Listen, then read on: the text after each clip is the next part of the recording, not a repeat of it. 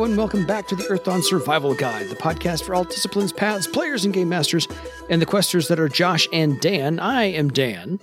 I am Josh. And on today's podcast, we will be discussing all things omnidirectional because we're going to talk about the Journeyman.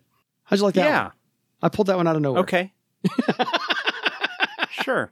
Or somewhere. We'll go with that. Omni, yes. 90 episodes in, they can't all be winners. No. In fact, I would imagine that people would email us if we had a poll and say that most of them are not winners. I would say that. But you're still hanging around for them, and you're still kind of appreciating them when I get there. 90 episodes. That means that, hold on, let me look at my calendar here real quick. Counting down to the big C note. This episode is going to go live October 6th. Mm-hmm. So our episode 100 will actually be shortly before Christmas, according to my quick look at the calendar here. Episode 100 will be dropping December 15th. If everything goes well. Episodes will be a little bit past our 2-year anniversary at that point. In fact, we're coming up on our 2-year anniversary, our actual date 2-year anniversary here. Yes. Yeah, that's... Actually, this episode, I think, is effectively our 2-year anniversary episode. I thought it was October, but let's go look at it. This episode, we're not recording it in October, but this episode should be dropping October 6th. Well, happy anniversary to us. Happy anniversary to us. Speaking of the subject matter, just going in omnidirections. Yes. Episode 1 dropped October 9th. Nice. Of 2019. Mm-hmm. So this episode will drop October 6th of 2021. So, yeah. We've been around as long as COVID. Just about as close to 2 years as you can with the way the calendars work. Yeah, we've been around just a little bit longer than COVID. Not a great comparison, I'm sorry. So thank you, everyone, for sticking with us. Actually, since this turns out, as we just discovered, going to be an anniversary episode, let's talk some... Oh, let's do it. Numbers real briefly. This is as of September 22nd, 2021. So a couple of weeks before the actual anniversary. But this is the episode that's going live around there, so we'll talk about these numbers right now. It works. As of right now, according to the information available through our podcast host at Anchor.fm, which is serving us well, continuing to serve us well, we have no complaints. 33,968 plays. That's basically downloads/listens. The number of times your podcast episodes have been streamed or downloaded across all listening platforms that Anchor tracks. Download can either represent an automatic download or someone actually listening. So that might not be how many times people have actually listened to them, because I know we've got people who are subscribed and might have episodes that are downloading but aren't getting caught up in things like that. Yeah. I still want a penny for every play, though. Ain't going to happen, but I want it. Well, that's maybe something we can explore in the future. No worries. Then a couple of other stats that we have handy are our estimated audience and our unique listens. As of today, the last 7 days, the number of distinct devices based on IP address as read by various things. Yeah, services. In the past week, 275 unique listeners, which is respectable. Yeah. And an estimated audience of 161. And that's based on the average number of plays each of our episodes gets within 30 days of it going live. So some of you are double dipping and listening to us twice in the same month. I'm teasing. I don't know. No. So, but basically what it's because Anchor does kind of multiple platforms and different platforms handle things in different ways. Totally. Audience size. This is the average number of times that new episodes get listened to within a month of them going up. Okay. That's considered your average audience. Like, more people might listen, but these are the people that like about the number of people that listen every week. Gotcha. That's pretty good. I mean, small, that's fine, but we are a niche topic. Yeah, we're a niche game. A niche topic for a niche game. I think that's cool. I still think 275 is bigger than my high school graduating class. So it's bigger than mine. My high school graduating class was like about 125, 130. Yeah. Our biggest week of listens, because we've got a little graph that shows the listens on a sort of weekly basis. Yeah. by a rather significant margin, was the week of December 23rd to 29th of 2020, so this past Christmas. And part of that is very heavily driven by the fact that on Christmas of last year, I dropped the 5-part actual play that I ran for the Crit Show back in now a year and a half ago, back in April of 2020. Mm-hmm. But that was a big thing. But the graph has sort of steadily been climbing with some dips. Obviously, there's a big dip in November of 2020 for reasons that I talked about back then, where we kind of took some time off. Had a hiatus. A little hiatus, and some episodes not picking up, not driving traffic as much as others. Yeah, the Legends episodes, I don't even care how they did. They were there for filler. Hope you all enjoyed them. Yeah. Moving on. The other big episode was actually our episode 38, talking about attitudes and favors and Game Master and like the social systems. I had a feeling that would go over quite well. Like if we look at the graph, that week is the second highest spike on our graph in terms of listenership. Yeah. I think our most popular episode is still episode 1 because people like to start at the beginning. Well, yeah, like if we're going to talk about like sheer numbers of plays, yeah, our first episode is the largest. As of right now, it has 868 plays. Wow. But it's also the first episode. It's the one that's been up the longest. Now, obviously, the further along you go, but typically, like we tend to see, if I go back and look, like kind of keep track of those numbers, we do get about 100 downloads / listens for a new episode within a day or two of it going live. That's not nothing. Our audience is pretty diverse in terms of where they're from. Oh, yeah. Geography. A little bit more than half, 56% of our audience is from the US. Mm-hmm. The next highest chunk is from Germany with 13%. And then we've got Canada and the UK tied sort of in for third there.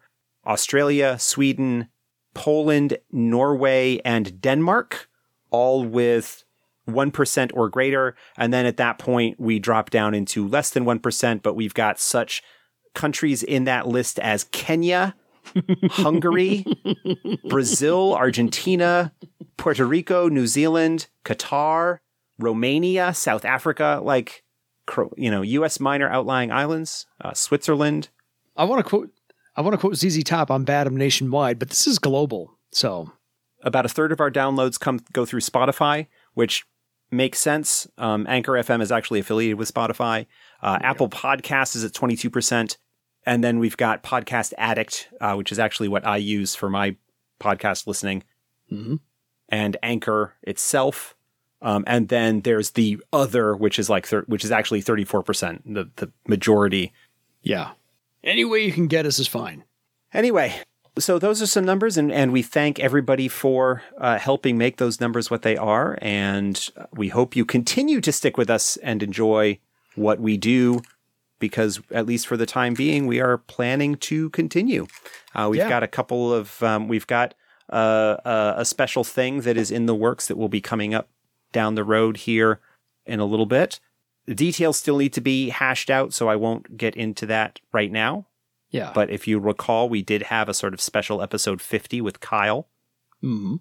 I'm planning another sort of special episode, and I'll just say, I think people will be surprised. I know they'll be surprised, but let's let one cat out of the bag. It's not going to be an interview with Lou. It is not. We may do an interview with Lou at some point. We've talked about how there have been several interviews with Lou kind of done in the last couple of years or so, and we would want to kind of take a different approach, find something kind of fresh and a different take in terms of talking to Lou, and not necessarily go through the same how he got involved and the same dozen questions or so. So no Prosperical episode coming anytime soon. And not that's currently planned. No, not that's currently planned. And we also are not, by the way, doing reverse psychology and teasing you, and therefore, poof, Lou will be here.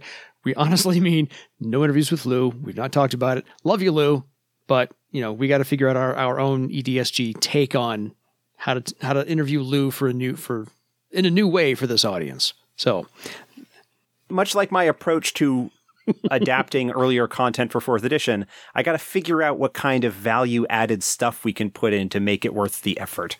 There you go. Make it worthwhile. That's the spin on that one. We'll go with that. So thank you again for being on this journey with us. And that is my segue to talk about the human-only path of the Journeyman and its evolution from 1st edition to 4th edition. So, Josh, what was kind of the evolution? I mean, we all know the evolution from those disciplines into paths, but this is the only human discipline. Yes. From the original set. And so the evolution on, I know creating into a path is one thing, but it had like 10 circles before and, it was basically just. Yeah. So let's run through that. Yeah. The Journeyman was originally introduced in Denizens of Earthdawn Volume 1 for 1st edition. It was the human racial discipline. The idea being that it leverages the human racial trait of versatility. Yes. And basically becomes a build your own discipline kind of thing. Humans in 1st edition get versatility as a racial talent that they may take advantage of by buying ranks in versatility. It allowed them to learn talents from other disciplines to sort of expand the repertoire and abilities that they had. It was a little bit of a legend point sink. It still is a little bit of a legend point sink. There have been some issues in the past with versatility and its effect on game balance. One of the things that is a massive headache in some regards when it comes to building disciplines and building unique talents and things like that is the understanding that a human with versatility could potentially learn it, and therefore we would need to think of the interactions of how it might combine with any other talent available to any other discipline in the game rather than them being siloed off. This is part of the reason why some of the more interesting and potentially game-breaking abilities that are available to paths are gated behind knacks, because you can't learn knacks under talents that you have through versatility. So it prevents those from being quite as widely available and makes them a little bit more special. I just heard 250 people go, oh, yeah. Little bit of design insight there for you folks. The Journeyman discipline in 1st edition and the later iterations of that, I don't know whether they actually officially released one for 2nd edition, but also for 3rd edition. Mm-hmm. Rather than just getting one versatility talent, actually got 2 versatility talents. The reason for this being that one versatility talent on its own would not have enough slots potentially under it in order to really fuel an equivalent discipline build that you would get to other disciplines. Yeah. It also saves a little bit on the legend point cost because you can get 2 versatility talents each at rank 1 for the equivalent of 200 legend points, whereas to get rank 2 is a total of 300. And so you can kind of rank those up alongside each other and not have quite as much legend that you're spending. And so a original flavor Journeyman, for their 8 starting talent ranks that they get at character creation, 4 points of those would go into versatility. For two versatilities at 2 ranks each. There's half your starting points right as the allotment. Yeah. And then you get the 4 remaining ranks to buy 4 additional talents, because you've got 4 slots in versatility. You can have 4 talents under them, and each of those would have 1. Yeah. And then as your character advanced as a Journeyman, you would need to raise your versatility, and then as in addition, raise your other talents and learn new talents. And so a Journeyman actually was a little bit more legend point intensive to advance. It cost more legend to reach an equivalent circle than you would in another discipline, in part because the versatility talents themselves would not count towards the Adept's ability to advance. Yeah. It's already just sounding a whole lot complicated. Yeah. I mean, it's the Journeyman would have their pick of whatever talents they wanted to learn from any disciplines, provided they could find somebody willing to teach them, and potentially had the ability to put together some broken combinations. Yeah. The Journeyman discipline did not lend itself particularly well to spellcasting because of how many different pieces were required to be a spellcaster. Mm-hmm. You get spellcasting, thread weaving, matrices, a matrix, and read-write magic, like in 4th edition. That there's your starting sort of allotment of 4 slots. You get 1 matrix, and you have the downside also that the old school journeyman had some restrictions in terms of its karma use. They didn't, as they advanced in circles, they could select one of the talents they knew to be a disciplined talent, therefore the ability to spend karma on it. Mm-hmm. But in general, it was a weird, funky discipline that could potentially be broken if you got the right combination of stuff, but was a little bit more expensive, legend point wise, and just like really interesting, like an interesting idea. Now, we'll talk about it a little bit later, in more depth, at least in the 4th edition version of it. But the primary reason that people would go after Journeyman quite frequently was the unique talent that they got called Morphism, playing off of the idea that humans, as the sort of baseline stock of the various name-giver races, a human journeyman adept could leverage that magical connection to increase and provide bonuses to their attributes based on the attribute bonuses available to other races. Mm-hmm. And that bonus would be based on their rank in the Morphism talent. Like they would get a +1 at rank 1, a plus, like kind of going up from there until they were at the highest ranks. They would get the highest bonuses available to each of the attributes. So you would get like the +6 strength from Obsidimen and the +4 toughness, and then the +1 bonuses to all of your mental stats and all of that. Yeah. Really, really like powerful kind of high circle. I think it was a circle 9 was where it became available. That was the main reason that people would look at getting Journeyman, was to be able to get a talent that kind of cheesed your attribute values above and beyond the normal limits of raising them the traditional way. Yeah. And there was not much really that changed in the basic structure of the Journeyman through the prior editions until we get to 4th edition, where it was adapted as a path, and that is where we find ourselves today. Yes.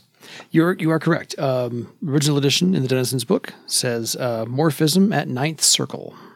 I've always had a couple of people approach my game, and they're like, yeah, the disciplines were fun. And this is before 4th edition, of course. So I'm going to go back in time a little bit. Before 4th edition, they would always come to my game, yeah, this is, the warrior's kind of cool, but not exactly what I'm looking for. Or the spellcaster's kind of cool, but not exactly what I'm looking for. Can I hodgepodge these two things together? I'm kind of like, well, then you're looking for a journeyman, because that way you can just grab what you want and play exactly what you're looking for. That's the best explanation I can give people for what it was back then. Yeah, certainly. Obviously, with 4th edition and the more open talent selection that you can have, there's less of a need, I think, for that so much, which is part of why the path version of Journeyman, I think, works better in general. Mm-hmm. Yeah. But there is a certain amount of system mastery that is rewarded with the Journeyman. If you know what you're looking for and their particular talents, and you've got a particular combo that you're trying to build, then that knowledge of the various moving parts can be really handy. I had a Journeyman in Adept in my first long-term campaign. Yeah. Mm-hmm. The stories of which used to be available on my website, and I may eventually get them back up there at some point. The Riders on the Storm, Bearclaw, who I don't think actually appears in any of the examples in the 4th edition player's guide, because as a journeyman, he's not an adept that's described in there, and I can't really do anything with that. Yeah.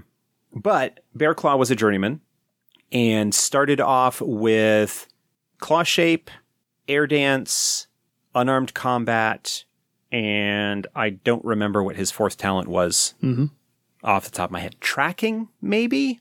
Like he was sort of a pseudo beast mastery kind of thing without all of the animal associated talents. Yeah. He didn't get played for particularly long. The character actually ended up sacrificing himself because the player wasn't particularly happy with the discipline after a little bit, and retired Bearclaw in favor of Dora, who was a Sky Raider. Dora, who does appear in the examples of the 4th edition player's guide. Yeah. Very nice. So I think the original incarnation of the journeyman was the jack of all trades, master of none. Kind of, grab what you want to or fill in what the party needs. It's kind of like the Swiss Army knife. It'll do everything. a little bit here and there.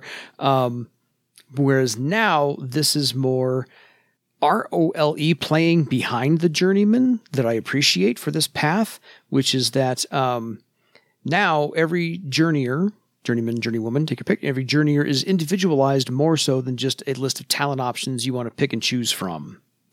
This is more of you're there to experience life, and you're there to experience the things that you observe and the things that you experience, and take what you can from those a little bit here and there. Learn this talent from this person you've encountered, learn this talent from this person you're hanging around with, or, go into a town and go, you know what, I've needed to learn this, and go get that. Or this would have been really handy, go get that as well. Right. One of those things. So there's more story behind it than just, hey, it's a list of, go grab whatever you want and fill in because you're, The thing about the philosophy of the journeyman that is described in the essay in Mystic Paths is that it takes the notion of versatility, that is the ability of the humans to more easily pick up magical abilities and tricks from other disciplines, and leverages that into a philosophy that is based around the idea of learning and diversifying one's abilities and knowledge as much as possible. Yeah. Dedicating themselves philosophically to the idea, and how that approach is different from a character who follows multiple disciplines. Like that, Yes. like there's a very different approach there, that the journeyman still learns a little bit of the philosophy of the discipline that they're picking up a new talent from, because that's how they learn that and unlock it. But there's a particular quirk to their magic that allows them to do that without the dedicated focus. The lack of focus is the sort of short-circuiting or end run that they make around the traditional requirements of magic. Yes. That by their very focused lack of focus. Agreed. It's the insatiable curiosity about, because what I've said before is, focus is where power comes from. Theirs is when I was starting out in a career, it was, or just right after high school into college, there was always pick your major and that's what you're going to go for. Or you can just kind of pick and choose your classes and have a broad base of knowledge, kind of like the pyramid idea of knowledge. Have a broad base, a little bit about a lot of things, versus I know one thing and I know it very well. That's kind of the discipline mentality. I know one thing and I know it very well. Whereas the journeyman is the pyramid. I know a little bit about a lot of things. And so that's kind of where I see that branching off as far as the philosophical is concerned. And I like how the path is now just down to 5 ranks instead of 10 circles. And so it kind of makes you, I can't say pick and choose more selectively, but it is more selective about what you can and can't do. Yeah, it does one thing that versatility, it gets around one of the limitations of versatility. Versatility in 4th edition has been tweaked so that it is a little bit more expensive to learn talents under it. Yeah. So that's to counteract a little bit the flexibility that having versatility as a talent grants, is that it is a little bit more expensive. In addition to raising your versatility rank, you also need to pay a little extra, basically like 1 column up. If it's a novice talent, you pay for it as a journeyman and that sort of thing. Yeah. So it's not hugely more expensive, but there is a little bit of a cost on that. The path gets around that. Yeah. You learn talents the same way that you sort of do under versatility, and there are no talent options list to pick from. The talent options are still a smorgasbord. Any talent, any talent, any talent, any talent. Yes. I loved that entry. It was awesome. Yeah, it does restrict, you can only learn novice talents from rank 1 to 4, or rank 1 and 2. Rank 3 and 4, it's journeyman, and rank 5 is warden. Yeah. But there's none of that. It's all just, but they're purchased as, actually looking at the cost, they are still purchased 1 rank up, because it's novice talents at rank 1 and 2, and they're purchased as journeyman. Yeah. Never mind all that I was just saying about getting around the restrictions. But it adds even more slots for your character, because these don't take up your normal versatility slots. Yeah. Well, and there's still and we'll get to them later on, which is knacks. So hold on to that thought. We'll get there at the end. My favorite line out of the entire essay, which completely sums up the idea of the journeyman, is nobody loses their tricks just because I pick them up. That is perfect. If I could have written that myself, I'd have been very happy on my deathbed. Because that is a fantastic line is, yeah, I'm borrowing what they know. They're teaching me what they know as well. And they're okay teaching me because I'm spreading their legend and I'm making sure that they know I learned the Beastmaster way of doing this and the Warrior way of doing that, the Airsailor way of doing this over here. So yes, the journeyman borrows, and it is the sincerest form of flattery, borrows all the talents that they would like to learn from everybody else. So let's get down to the brass tacks, I think. We've covered the philosophy enough and the evolution, therefore, enough. Let's get down to what you can and can't, what you are going to learn and how you become an initiate in the path of the journeyman. First off, recruits seek out journeyers. It's not journeymen who seek you out going, hey, maybe you should come join. No, you either feel this or you don't. You either know that you just need to learn as much as you possibly can about everything that you possibly can and experience all that you possibly can, or you don't. And so if you don't, you're not a journeyman. And when you go through the interview process, you're interviewed by a rank 5 journeyer, and they do a discussion, and you have to display some of your talents and so forth and so on. And if you deceive them, you are barred from that path for life. You can't go in unearnestly thinking, yeah, I'm just going to grab some talents and, be on my way. No, this is a way of life, like all paths are. If you don't assimilate this way of life into your current discipline, you're not going to be invited back in. Right. Now, the journeymen, generally speaking, are a very eclectic and iconoclastic group of path followers. They all are dedicated to the variety and the curiosity and the learning that is core to the journeyman as a path. Mm-hmm. But beyond sort of recognizing each other as followers of the same magical tradition, there's not a whole lot of hierarchy or that sort of thing. They are really fast kind of informally organized in that regard because each journeyman pursues their own desires and their own interests when it comes to what they pick up following the magic of their path. Yeah. And so it's just that sort of common experience and the idea of them all being open to different experiences and different perspectives and being flexible in their day-to-day lives. Yeah. So is there a preferred discipline that matches best with the journeyman? No. Nope. They're all welcome. That's kind of the point. No, any human can become a journeyman. Of course, it's rank 5. That's where you have to start, but that's how most things are for that one. Can you worship a passion? Can you be a quester and still be a journeyman? Yes. Again, all passions are welcome. They don't really have a problem with that. Again, it's the whole versatility thing. But once you begin to focus on one passion, you kind of begin to lose your versatility outlook as far as becoming a quester. Right. The dedication and focus on one particular aspect of society and personality that is the hallmark of a strong devotee of a passion, especially a questor, runs counter to the flexible, semi-freewheeling nature of the journeyman as a path. The ever-curious, ooh, what's that? Ooh, what's that? And are other paths allowed? Sure, you can follow another path. Again, it's the whole versatility thing. But there's one exception. It's the Horror Stalker, as usual. Horror Stalkers are way too focused to be able to accept all that other input and ideas and new things. So you can be any other path you want, just not a Horror Stalker and journeyman. Again, people are free to do what they want at their games, and player characters are often exceptions.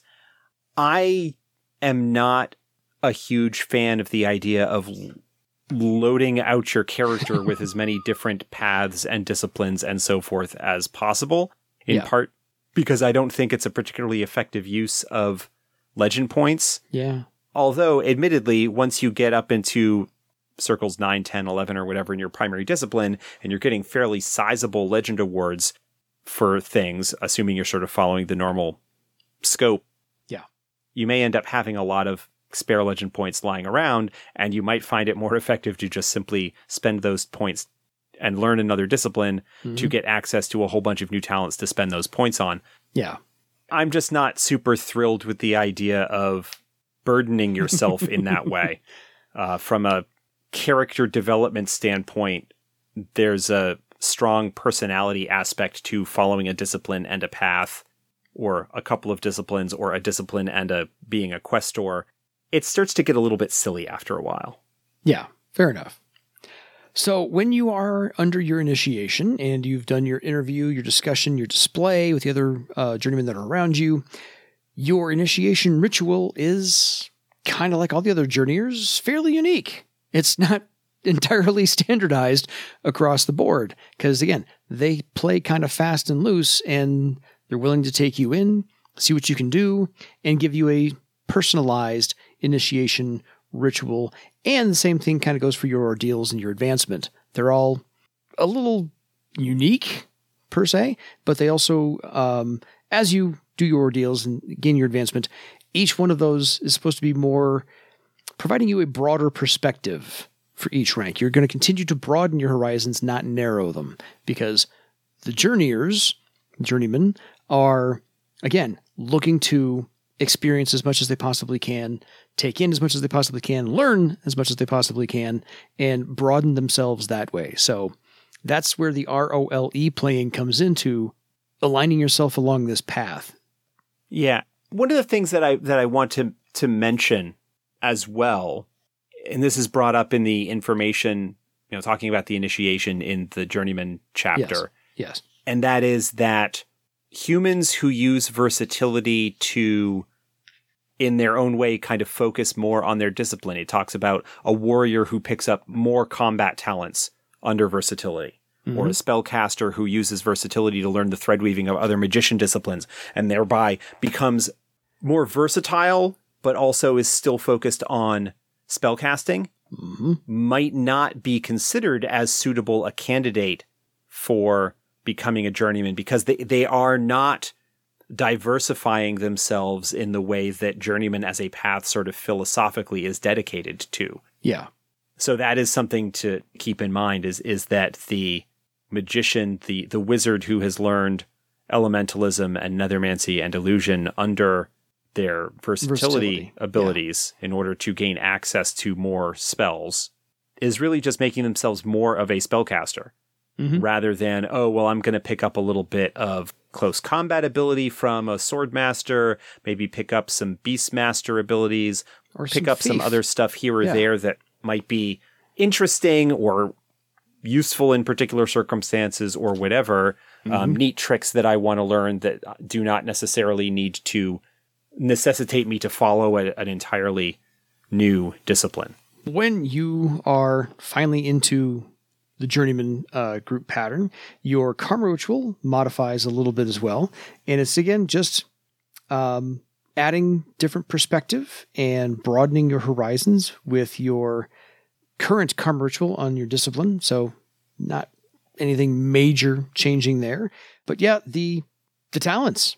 This is the fun list, because at rank 1, it's any novice talent you want, and any novice talent you want, and any novice talent you want. It just kind of goes on that way.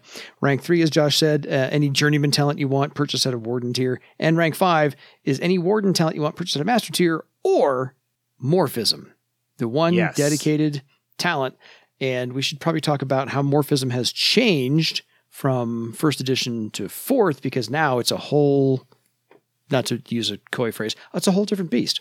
Yes. As I mentioned, back in the older days, morphism was a talent where each rank in morphism, as you advanced it, provided you a bonus to an attribute that was reflective of one of the bonuses of...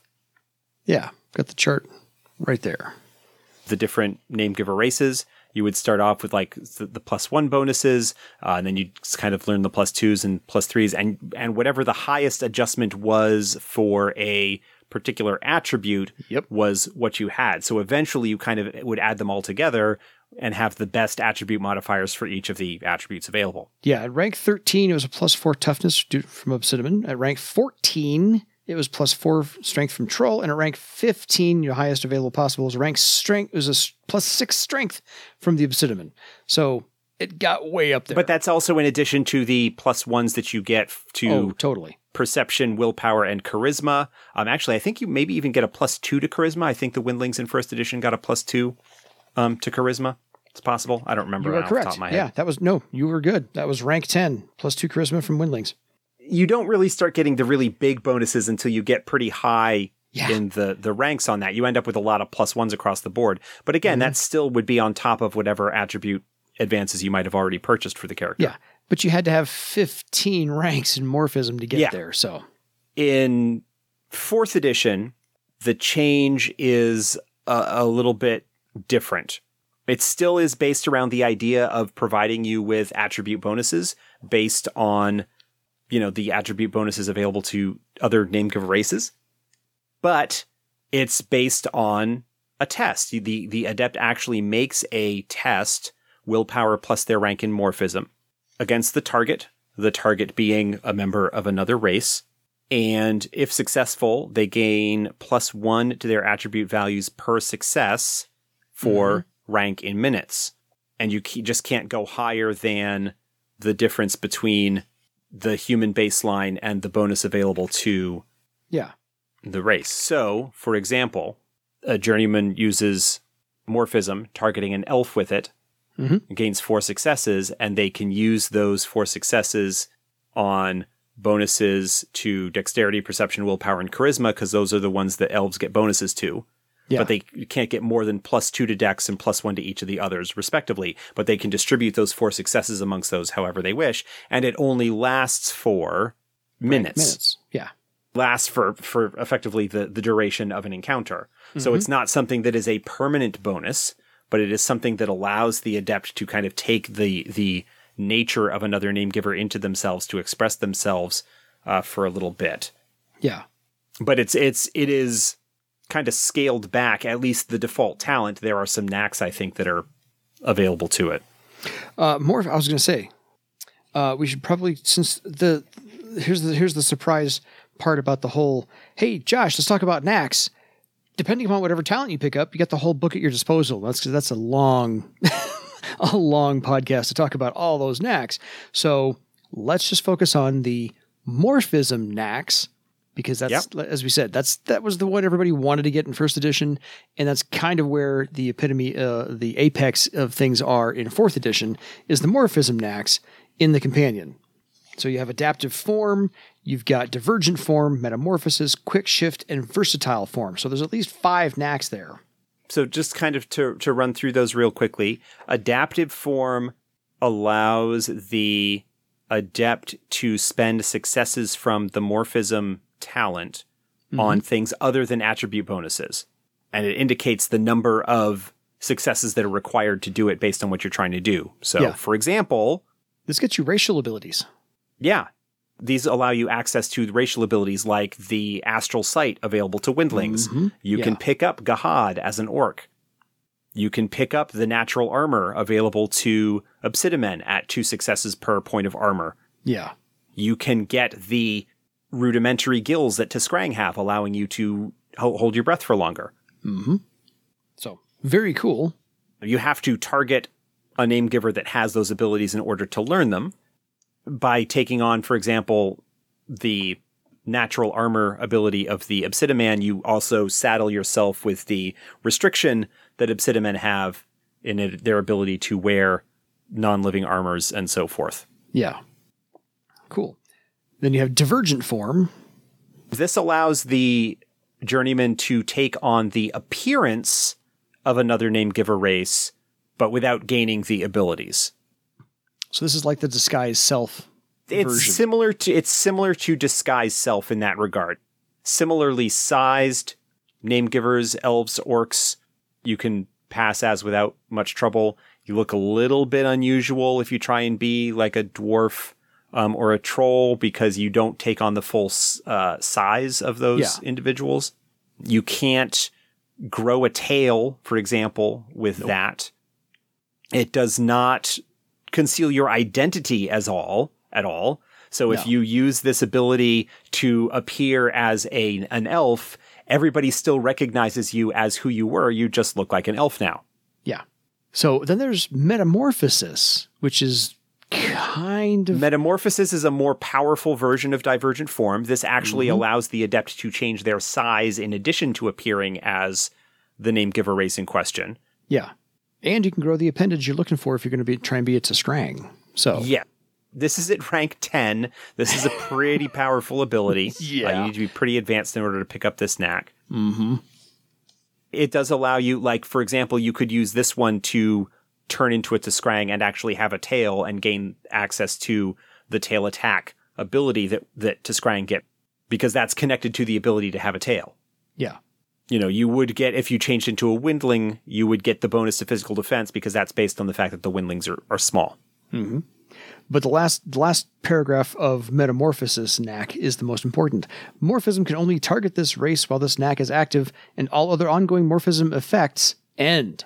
So you can only do Metamorphosis. You can't combine it with Divergent Form, and you can't combine it with the other Adaptive Form knack. And while that is in effect, you can't use Versatility. You can't use any talents that you know under Versatility. So it effectively, in a sense, turns you into that other race for the duration of the knack, which can be handy, but is also a little bit of a drawback. Yeah, but it's a nice little story wrinkle. I'll say that. It's a nice little role-playing wrinkle to have in there. And then the second to last knack is Quick Shift at rank 6. This allows you to turn a morphism standard action into a simple action. Mm-hmm. So it just takes less time. Yeah. You could normally making those shifts with Divergent Form or Metamorphosis, those take standard actions. Does Morphism itself? Morphism itself is a standard action, so this allows you to do your Morphism stuff as a simple action, and so you could be able to take on those bonuses and take an action that same round if you want. Fair enough. And then the last one is Versatile Form.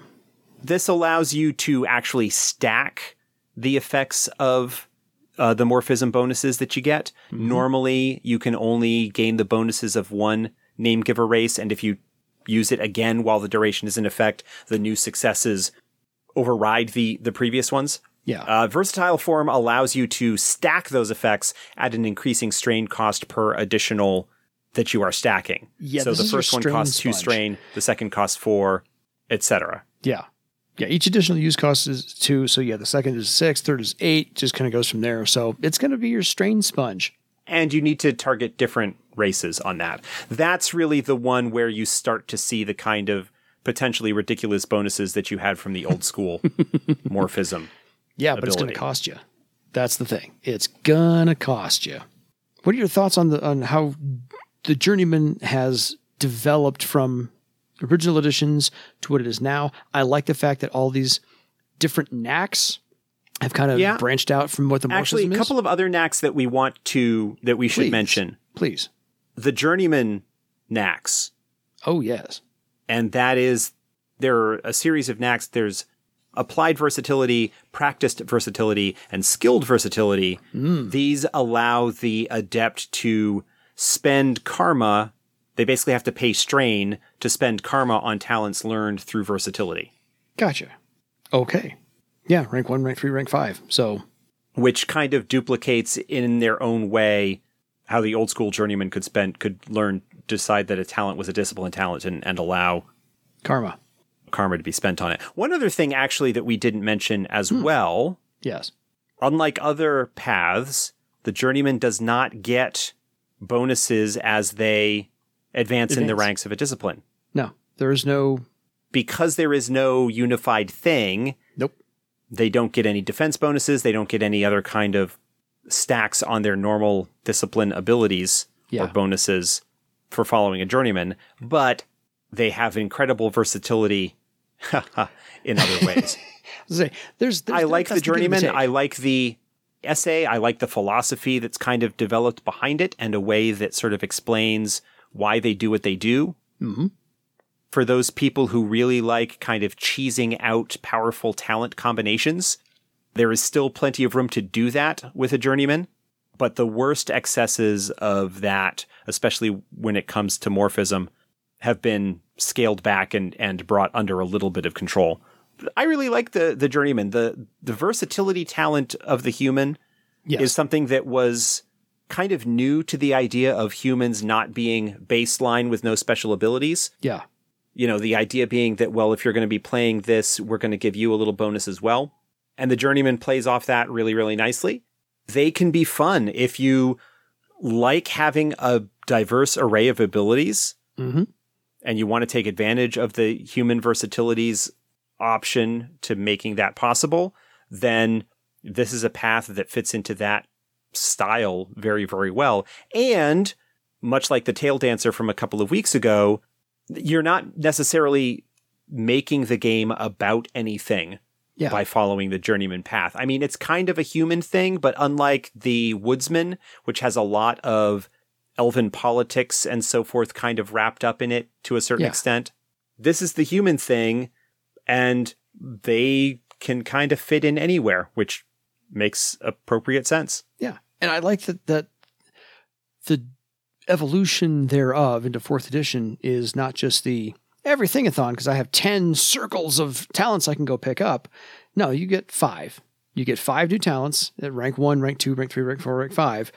Be careful about your selection, but then you have all those knacks that go along with it.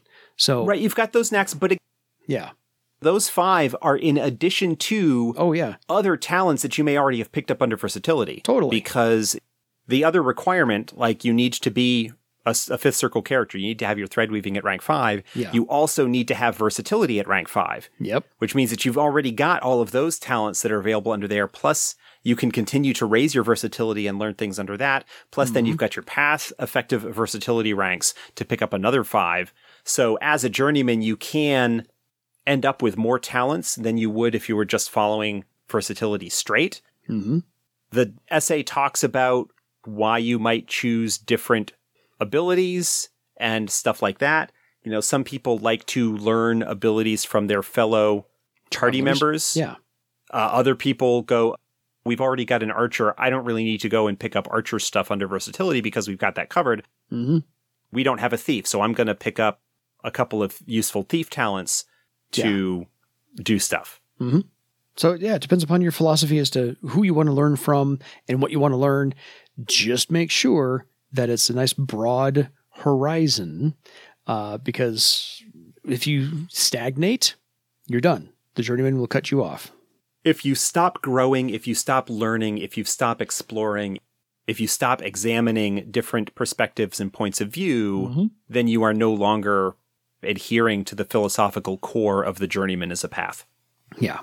So, no, I like how the journeyman turned out. The essay was fantastic. If I read the first page and a half and said, if I had to write this, I would write the first page and a half the exact same way. So I applaud whoever wrote the essay. Did a fantastic job. That was Rusty. Rusty, good job. I'm pretty sure that Rusty wrote the journeyman. Fair enough. It was exactly as I would have turned it out had I done it myself. So highest compliment I can give. I don't know if he takes that way. Otherwise, folks, if you have any questions for us about your journeyman or your journey along with us on these 90 episodes that we have just now shot down, please feel free to email us at edsgpodcast@gmail.com. Any final thoughts, Josh? Thank you again, everybody, for continuing to stay with us and to send us your emails and your interest and your suggestions and praise and all of that other stuff. We are planning on continuing this for a little while longer and hope you continue to do so as well. We'll squeeze out every drop we possibly can. Until next time, folks, it's time for you to go diversify your legend. Good night.